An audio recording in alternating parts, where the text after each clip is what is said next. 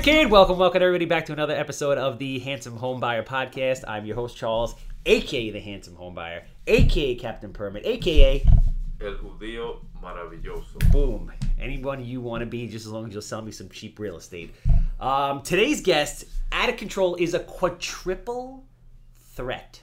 But before we get into that, you know who else is a threat to the building department? Captain Permit. 516-513-8838. If you have a house that smells like cat pee, commercial property, anything real estate related, I'm quick, I'm easy, I'm low maintenance, I'm a good time, I'm all cash, I want to buy it. 516-777. Sold. It's July 5th. We're a little banged up because it's July 5th, but we're making it happen. Failure is not an option. Big things happen this week. Finally, after a year, that's right, people, a year, you want to talk about persistence of hunting down and working this deal. I got the contract in my hand. Feel it, look at it, smell it. It is there. 3 acres, oceanside, redevelopment, tons of possibilities. We're going to take you guys along the entire process in the vlog episode because you can see what it's like to take a piece of property, subdivide it, reposition it, build something absolutely massive that you can only dream about but never had the balls to do. But we're going to do it because at the end of the day, I'm more afraid of being average than I am of being broke. So, speaking of definitely not average, today's guest, like I said, is a quadruple threat. I'm calling him the Joe Rogan of Long Island, right? Long Island's Joe Rogan. He was a police officer. By the way, sir, thank you very much for your service. Thank you for all those years. Appreciate it. He's a powerhouse realtor. We've done a number of deals together. We have a bunch of deals in the pipeline. I hope we do a ton more deals for years to come. He is a comedian. He's an actor, and Lord only knows what he's going to get into next. Frankie Falia. Thank you for having me. From Keller Williams. Thank you. It's good to have you, man. It's good to see you. Yeah, likewise. So like I was saying before, there's I was thinking of just certain topics, and I'm like, I got to get Frank on here because you've done a lot of things, you do a lot of things, you're constantly growing, changing, you're a great role model to other agents. So I guess I want to take it back a little bit. I want to kind of touch briefly on your career as a police officer. You were in New York City. NYPD, yeah. Started out in, I like to say I grew up in Brooklyn. I mean, prior to that, I was with New York City EMS. Did you grow up in Brooklyn? No. Meaning that I was a young kid from Long Island. I went to New York City EMS in Brooklyn. Okay. It's a whole different world. At the time I was a cop in Brooklyn. I was working the second deadliest precinct. It was. And you were working. Now it's all gentrified. It's $1 million homes. What year? You were a police officer from what year to what year? From 1991 to 2011. I did 20 years and so retired. 91. I'm trying to think. So Giuliani came in the 90s, right? I was but I was hired under Dinkins under the that program he had. I forgot what they called it. I'm just trying to get hiring 2,200 cops at a time. I'm just trying to get a gauge of you saw New York City go from disaster, right? Yes. It was in that point in the 80s into the 90s. It only started to get better. Let's say 2000 plus, or it's getting better the entire 90s, but it was a ride. Correct. So the precinct I worked in, the 7-7, that's all gentrified now. It's all $1 million homes, and that's the Crown Heights. It's Crown Heights. Yeah. It's a little bit of Bed-Stuy. It's a little bit of just kind of touches a little bit on everything on a few different areas. But like I said, I remember being a cop there, and we had a lieutenant that would say he was off by the time frame, but he was right. He said, in 5 years, this neighborhood's going to turn around. Mm-hmm. He was off by about 10 years. But however, you could buy a brownstone when I was a cop for $250. Yeah. Now in that area, they're over $1 million. Yeah, it's amazing how things change. It's still, but by the time you left, it was already, the prices were already going up at that point. They were starting to. I left that precinct in 2006 when I got promoted to sergeant, and things were starting to change over. The neighborhood was starting to get a little gentrified. And were you in a car? You were out on the street? I was in a car. I was patrol. See, the interesting thing, I remember you and I had a conversation about this. I don't know if you remember a while ago about just you're really good with people in general, which is what helps you in your real estate career and the other things that you do.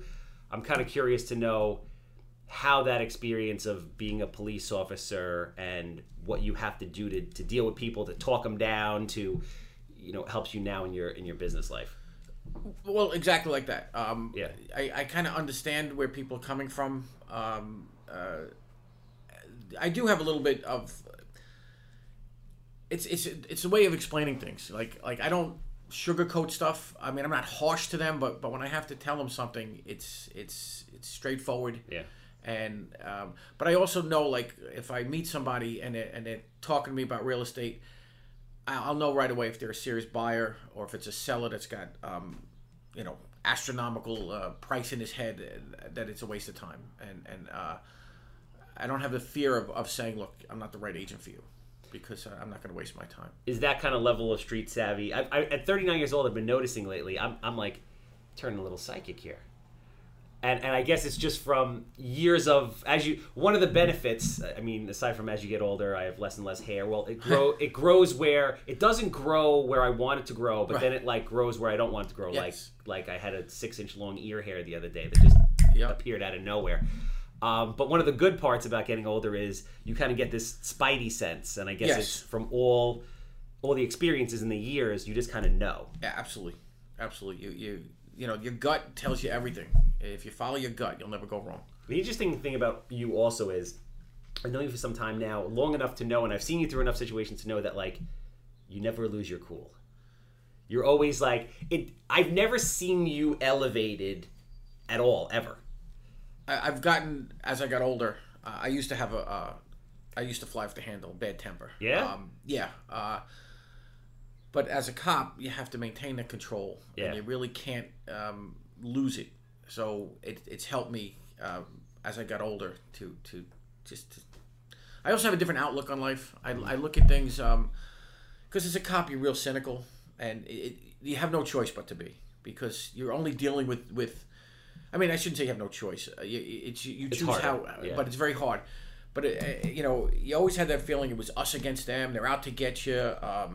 Cops only hang out with cops, and it's true. And, firemen hang out with firemen because we feel we only understand each other, and the general public doesn't. That's interesting. So you become very cynical, but I've gotten away from that. I look at life a lot more positively now. You're in a different space. Well, I mean, you got to think about it in all fairness. People. Yeah, if you're a police officer and you're in an area like that at that time, even if you're a police officer in general, most people you come in contact with are not super happy to see you. Not that it's you, but like, correct, something bad is going on. Correct. And it took me a while to learn that it wasn't me that they didn't like. It was what I represented. Yeah, they have no idea. They didn't. But again, I was young, and I was 24 when I became a cop. And I was full of piss and vinegar, as they say. What drove you to that profession, just out of curiosity? I don't know, family lineage? Or... Well, my uncle and my cousins, they were all cops as well. My dad was a businessman. He was a stockbroker. Oh, yeah? Yeah, he was a stockbroker. I don't know. I tried working on Wall Street. I didn't like it. I always felt like I needed to be outside. I'm not a construction guy. I can barely turn a screwdriver. But there was always had this need to be involved and get in the middle of stuff. And so I started as a volunteer fireman. Okay. I became an EMT. Best job I ever had. I loved it. I went on to New York City EMS. And from there, I was like, this is a great job. This is so much fun. The cops will be even better. So I went on to become a cop. And also a great job. I mean, front row, as we like to say, it's a front row seat to the world's greatest show, Sure. So from EMS, I went on to the police department. And then what, you did 20 years and you were I did 20 years. I went to work one night, and I was standing on the corner of 45th and 7th Avenue in Manhattan, Times Square, and I looked around. I'm like, I don't want to do this anymore. Yeah. I was working 7 at night till 4 in the morning. Even at sergeant at that stage? Yeah, because I was, at that time, it was called Impact. Okay. The new rookies would get out of the police academy, and they would put them in certain areas, and Times Square was one of them. So I was an Impact sergeant. Okay. So they had them working basically. It was a modified overnight shift, basically. Yeah. So I did that. I just didn't want to do it anymore. So at that point, had you already put 20 years in? Yeah. Okay. So it wasn't your plan to like get in and get out of 20. Like there's certain people that get in. They're like, all right, I'm going to do this for 20 years. I got the benefits. I got the pension, and then I'm out. You just literally did it until you were like I don't want to do this anymore. Like you had a moment where you were like, I just don't want to do this anymore. Right. But the really cool thing is this. So how much longer did you stay? When did you leave? So you have that moment. You're on the street corner. You're like, I don't want to do this anymore. When do you retire? Probably a few months later, because I had time, like vacation time that I needed to burn, and I had they called it comp time. I had time that I had, as a cop you could take your overtime in cash or time. Yeah. Sometimes you couldn't take it. Sometimes they give you, like, listen, would you take it in time? They couldn't make you do that, but so I would build up time. Yeah. And so I ended up I probably just made that decision like January, February, and then by April 30th I was out. Wow. So I want to touch on that for a second. I don't know if, for me, that's a really big deal. I don't know if you give yourself a lot of credit for that, because 99.9% of people would have sat there in the corner and be like, I don't want to do this. And then they would have proceeded to spend the next 30 years doing it anyway and hating their fucking life. Well, I did struggle with the decision. I didn't, as much as I made the decision, I'm trying to give you credit. Don't. No, I appreciate that. Don't take it away. I appreciate that. But I ended up at that point I was struggling with it a little bit. Like, am I doing the right thing? Yeah, of course. That's only natural. And then I was like, you know what? That's it. I'm done. But at the end of the day, I mean, the time frame speaks for itself. Obviously, you think you go back and forth. You've done something for 20 years. That's a long time. Right? And all of a sudden, you're going to just make a life-altering decision. How does it impact your finances, your family? What are you going to do next? What's the next stage? Well, after I retired. I retired in April. I figured I would play golf and fish. Got bored. That didn't work out. Well, that didn't even work out because my wife ran off to work, and at the time my kids were young. They were 11 and 5 or 11 and 7, something like that. So at that point, she had been basically taking care of them full time. Yes. And that was like a role reversal. Which as soon as she ran out the door to go to work, I should have been suspicious. So it was a tough decision. So I had the kids for the summer, and then a buddy of mine suggested about getting my real estate license, and about a year later, I got my license that November of 2011, excuse me, and that's when I started working real estate. I was over at Century 21, but it was about a year later that I really started to struggle with who I was, because for 20 years I was officer filer, sergeant filer, cop, whatever you want to, and I was just Frank. And I was like, I don't know who Frank really is. There's two things really quick I want to touch on. I want to go back to the fact that you, regardless of what you say, you made a pretty quick decision, which is huge. Like, I think that translates into your entire life of what I know you is you take action all the time. Like, you want to do something, you go and do it. And I think that's so powerful for people to understand and realize. It's like, if you want your life to change, you have to change your life. Right.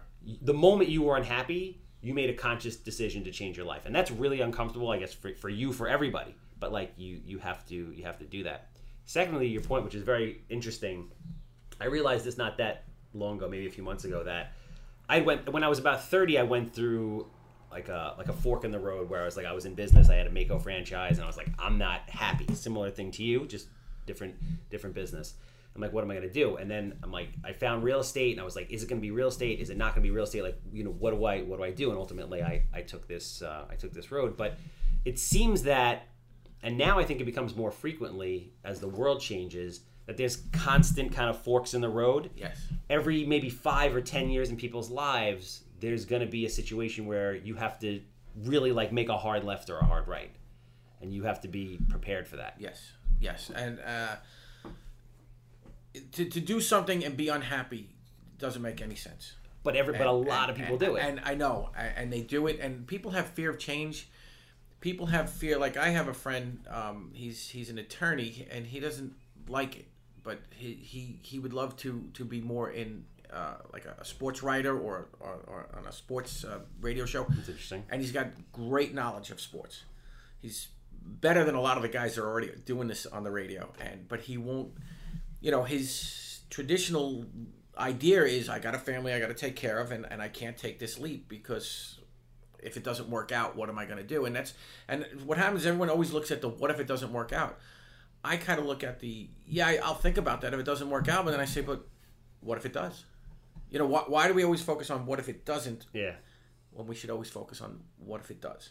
I think that also depends on your support system as well. Like, I'm very lucky, so in that situation where I'm like, what if it doesn't work out? I'm like, I get to go live back with my parents again, or my mother, who cooks her ass off and does my laundry. I'm like, this is awesome. Absolutely. So what do I really have to lose? Absolutely. You know, and I understand, you know, it might be harder for someone who's paying the mortgage and look at it, but and has kids. Like, I get it. You know, but and I was fortunate because by retiring I have the pension, so you know I'm guaranteed a check on the first of every month.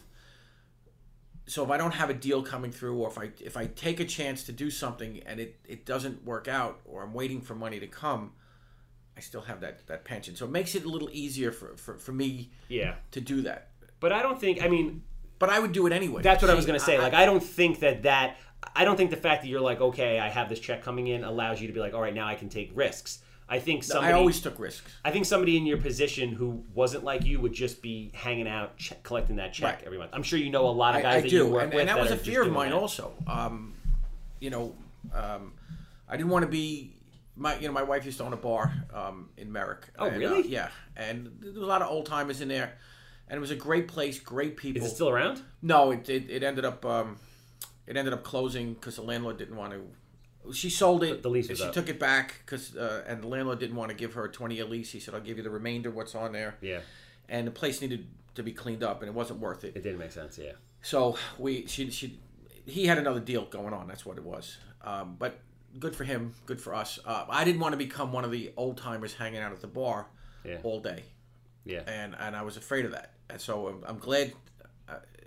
Listen, we loved owning it. You know, she made a lot of great friends, but I'm glad it didn't work out. Yeah. Well, it ran its course. It had its time, and that was it. So then, kind of talk to me. This is an interesting thing. I didn't know this was going to go here, but I'm really interested to hear about it now.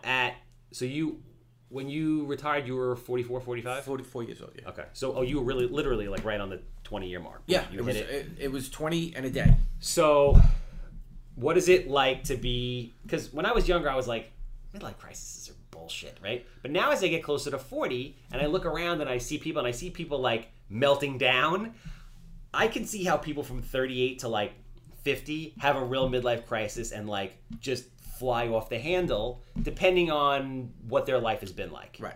Right? So now you're in that prime midlife crisis zone, like, danger zone. Right. And you're like, how do I reinvent myself? Like, who is Frank Foglia if he's not a police officer? Now? No, I'm saying at that point. Yes. And that's where, like I said, a year after retirement, I really struggled with I wasn't even doing real estate work. I was just kind of laying on the couch, literally. And my wife said to me, "Are you ever going to go to work again?" I said, "I don't know." I was just so unhappy not knowing who I was. And then I don't know what happened. I just got out of it. I started putting the effort into the real estate. Got a couple of deals going, and then I just started to realize, hey, listen, you know what? Actually, it was a friend of mine who's a retired fireman said to me, I don't remember the exact words, but basically what he said was, you had your time, and now it's over. So it was like, enjoy what you had. Yeah. Stop looking back.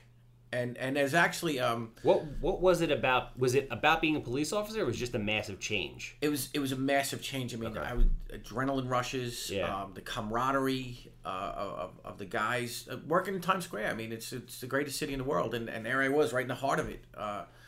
It was just such a big change. My life was also kind of structured because you had to go to work at a certain time. You had to stand roll call. Or as a sergeant, I did roll call. Yeah. This was my lunchtime. This was my, and then of course you got your calls and throughout the course of the night to handle jobs. So your life was structured. Now all of a sudden I had no structure because I could do whatever I wanted and I didn't know what to do. Yeah, it's I experienced that similarly when I got into real estate. It's almost unnerving to a certain extent because now there's a lot more pressure on you to work and structure, because like when I had the body shop business, I was there from 7:30 in the morning till 5 o'clock. Snack, meal at this time, whatever. Like everything was very regimented. Yeah. Now it's your days are your own, but if you don't set them up right, you're not going to get anything done. You'll get nothing done, and the day will just be wasted, and then you'll just be looking like, well, what did I do today?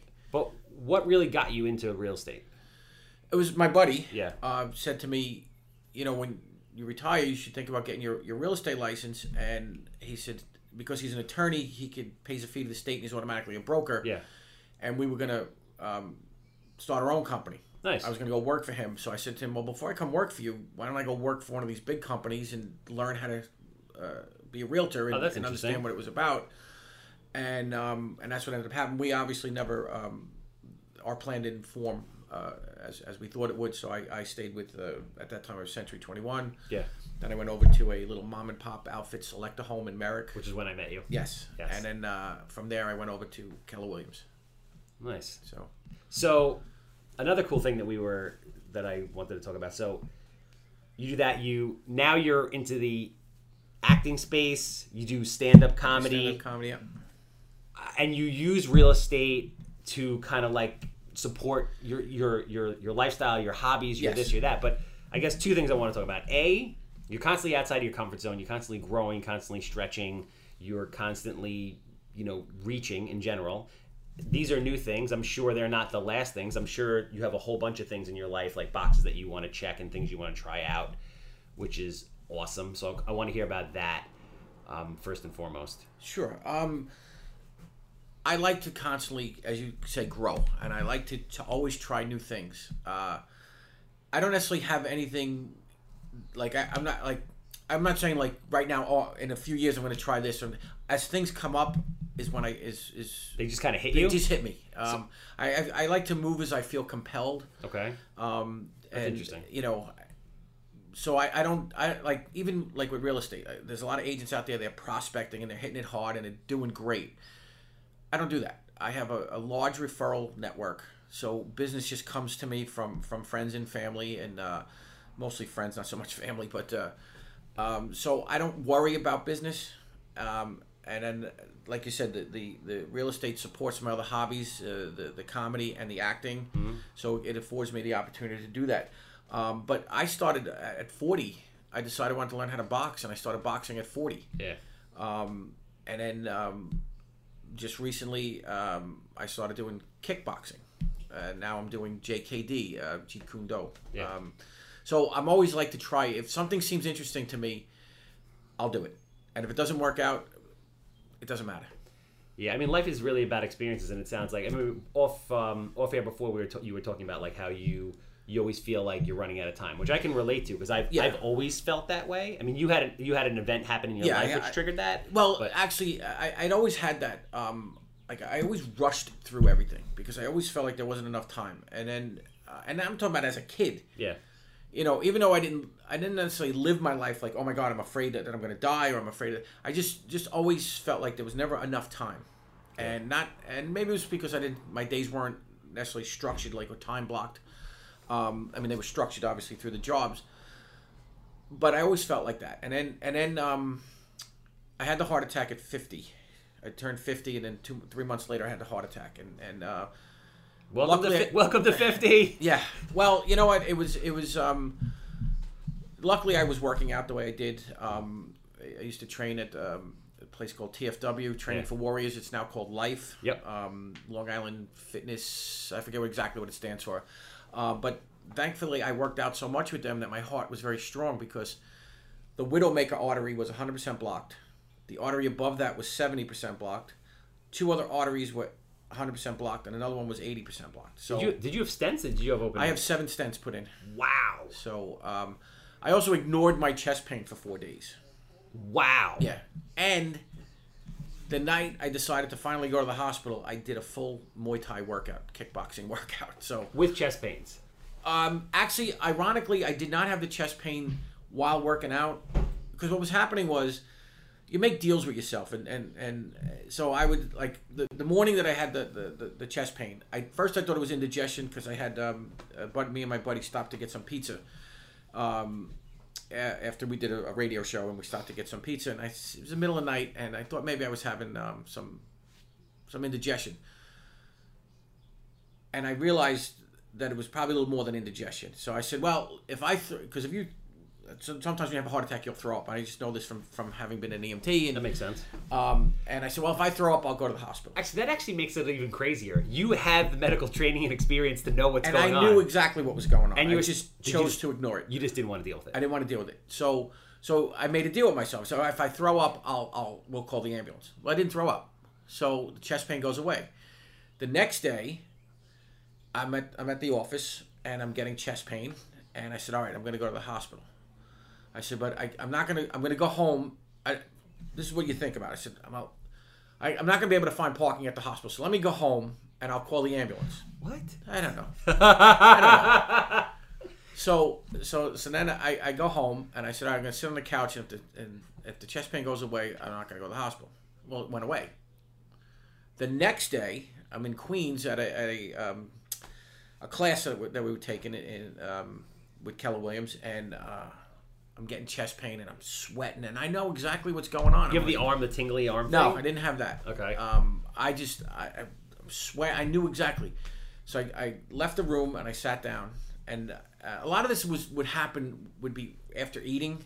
So as much as I knew it was a heart attack, You're like, maybe it's indigestion. well, that's what was happening. Was I was convincing myself because it was happening after I ate. So I said, "Oh, it's not a heart attack," and I knew damn well that it was a heart attack. So I ended up getting the chest pain. It goes away. I drive home to Queens, but on my way home, I called my doctor and I said, "Look, I've been getting some chest pains. Can I come in?" So they're like, "Yeah, come in tomorrow." Then they call me right back, like, "Look, if you have chest pain, you should go to the hospital." I said, "Well, I don't have chest pain right now. I'll just come in tomorrow." Well, I woke up in the morning, no chest pain, nothing. So I was like, I don't even go to the doctor. Went to the gym. I came home and everything was bothering me. Like I walked in the house. My daughter, I have a chair that I like to sit in. She was sitting in my chair. It was bothering me. My dog came over to be pet, and it was bothering me. My favorite TV show was on television. It was bothering me.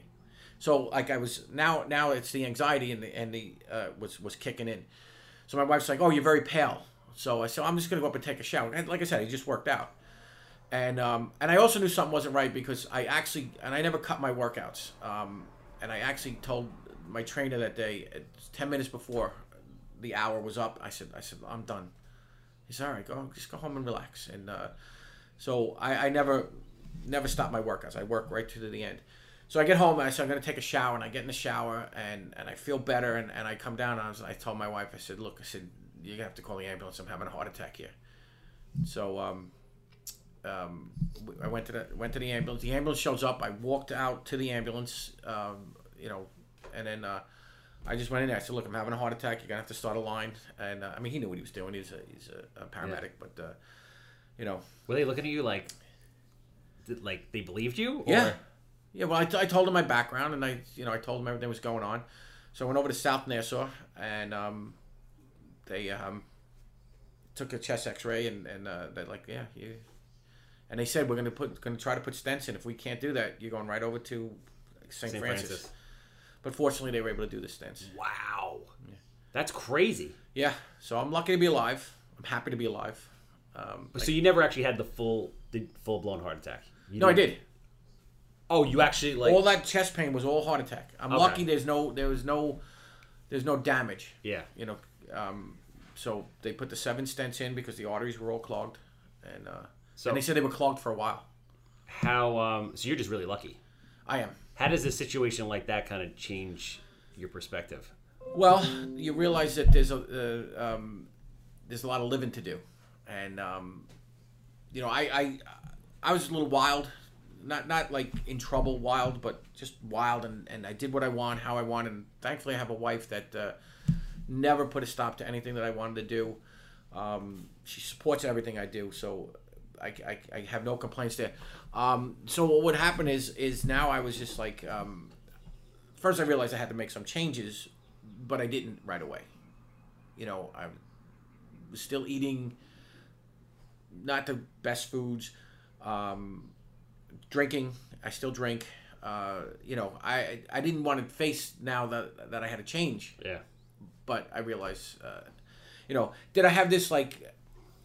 I think what you're trying to ask me is like, now did I feel like, oh my God, now I have to live? Because, I'm just curious to know how it changed your.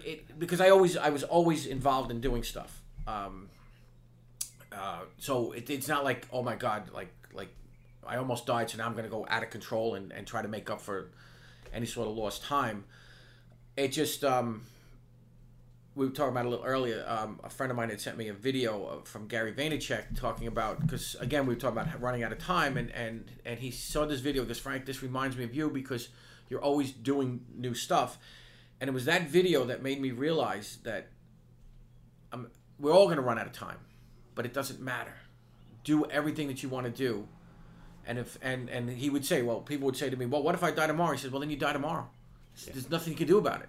But, you know, like I said, I'm working on the acting, and my intent is to work and to get my own TV show and to be in movies and to be on television. And, you know, so I'm working on that. And if it happens, it happens. If it doesn't, it doesn't. But I'm having fun while making it happen.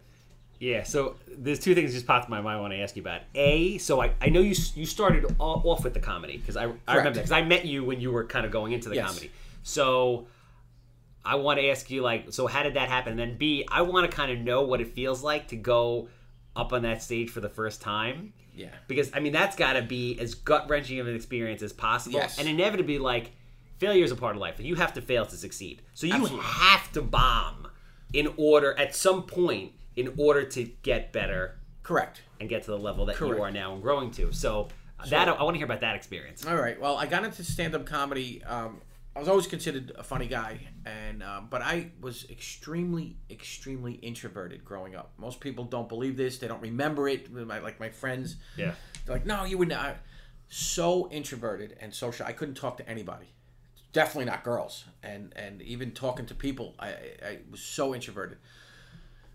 So, but I was always a funny guy, and then what happened is working for New York City MS, I realized I had to talk to people because I had to diagnose them, and that started to get me out of my shell. I also, a good buddy of mine, Brian McCauley, he's passed from 9/11 cancer already, but he also, growing up, I've known him since kindergarten, he would help me, like he would take me out, like he'd say, oh, we're all going out, you're coming.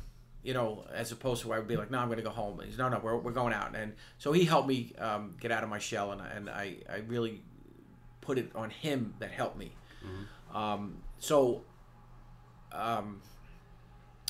fast forward now, I was always a funny guy, and I was one of those guys that would kind of heckle like I'd go like a comedy show, and I would heckle, not like the you suck heckle. Yeah. Like, the comedian would tell a joke, and then I would add something to that joke. It's called the enhancer. Mm-hmm. It's a form of heckling, and it's annoying. And now I don't do it anymore since I'm on the stage. But then I realized my son is at the time was 15, and I noticed he was a little shy, and I didn't want him to grow up like I did. Interesting. So we took a comedy class together. I said, let's take this stand-up comedy class, and I figured we'd give him confidence to talk and be in front of people. And myself included, you know, although I was past my shyness at that point. So we took the class together, and we started doing stand-up. Now, he's gone on to college, so he doesn't get to perform as much. And then I went, and I've been performing. But I remember my first night, it's the graduation show. And it was at the Brokerage in Belmore. And I remember being so scared. But, there was no turning back. So they call me, I go up on the stage, and I tell my first joke, and the crowd laughs. I mean, get huge laughs. And you could feel like you were sweating. You felt like somebody opened a door and let a cool breeze in, because it was just such a relief. And you're up there. I was up there for about 5 minutes telling the jokes, and nice. I got laughs the whole time. So it was really good. What does that feel like? It's such a high. It's a euphoria. Like people should try it. I mean, I'm not saying they have to go out and become stand-up comedians, but they really to stand in front of a crowd and give a speech, or to do comedy. It's such a euphoria, because it was such a natural high, and I would get a lot of adrenaline rushes as a cop. Yeah. I wasn't getting them anymore. Yeah. Now I got an adrenaline rush. I was just going to ask you that. Yeah, because I feel like, so me in my life, like, I need action. Absolutely. Like, and that's why I'm not stagnant, because I need action. Yeah. In life, I it's a different kind of action, but I need something to keep me to feel alive. Yeah, something that gets the adrenaline going. Yeah, it's like it's a need for and you. for you, probably when you've been working on getting a building or a house, and the deal's not working out, and all of a sudden you get it, or you say, oh, I've been wanting to get that building, and all of a sudden it's up for sale, and bam, I got it. Yeah. So I'm sure you have other ways as well. So I need action. I need to, because otherwise I feel like I said, stagnant. I feel like there's nothing going on, and then I feel like I have no purpose. No, I guess it makes sense. If you're not driving or trying to achieve something, it's like what's the point in being alive? Right. That's and what was that expression? Life is a contact sport, and I'm definitely involved in that, and I'm not an observer. I'm a full participant in life. So the more I think about it, the more it's like we kind of have these, I guess, biological and psychological needs of adrenal interaction, whatever it is. And when you go through these different phases in your life, it's not so much what it was you were doing; it's the feelings associated with that. So it's like when you were a police officer, you were hardwired. You're a certain kind of person. You need action. You need adrenaline. You need X, Y, Z. Right. Flowing through your body.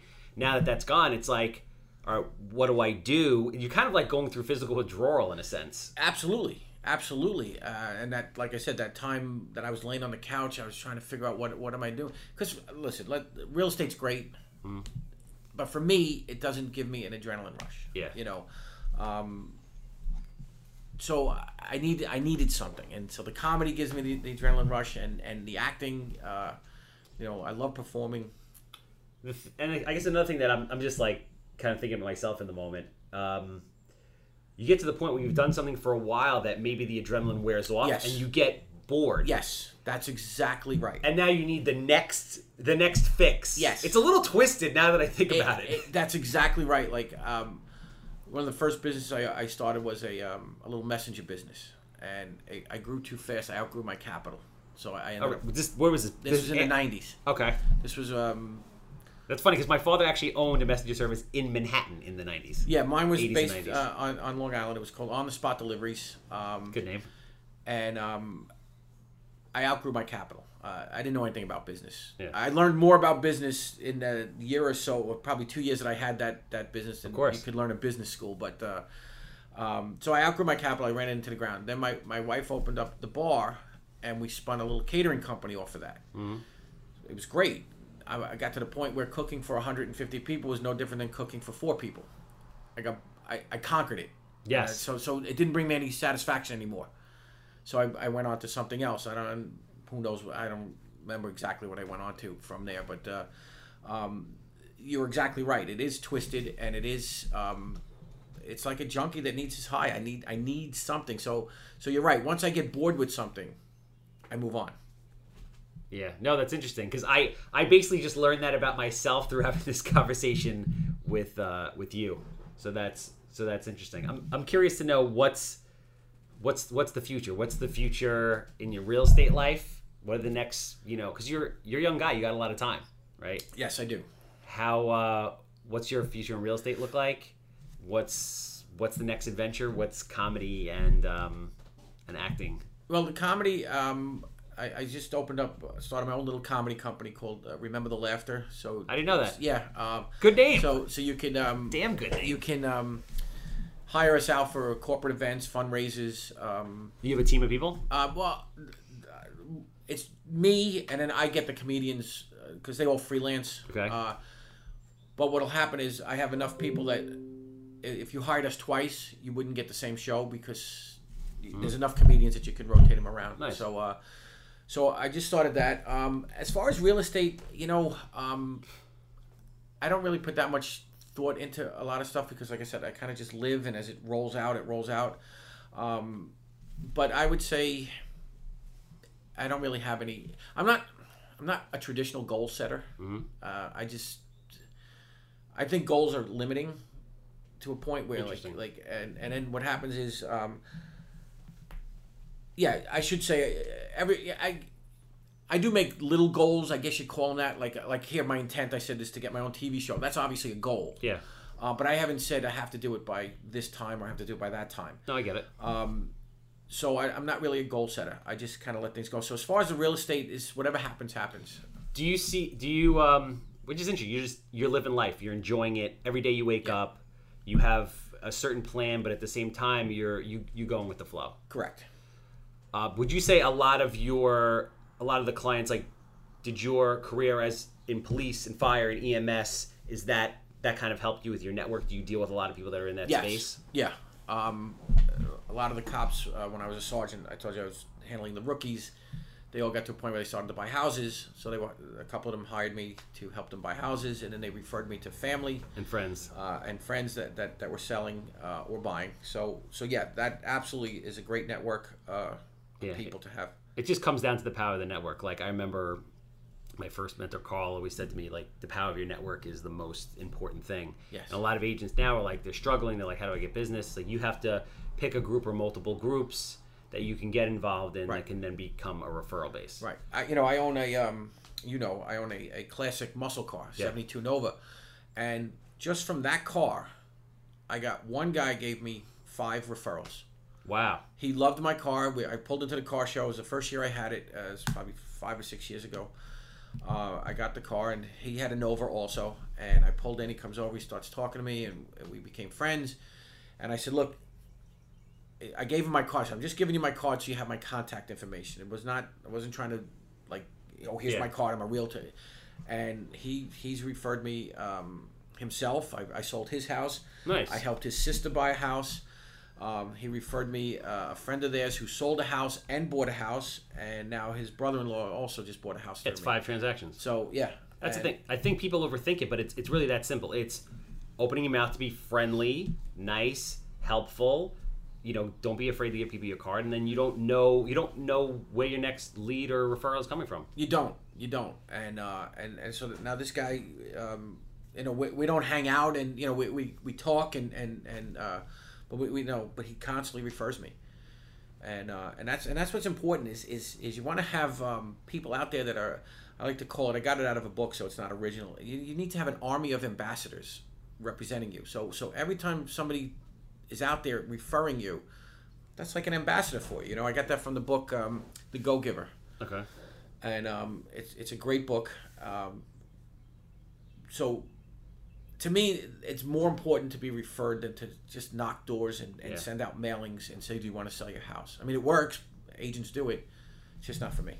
I think one of the important things to take away is, and I've been saying this for years, is the awesome thing about real estate is it can be whatever you want it to be.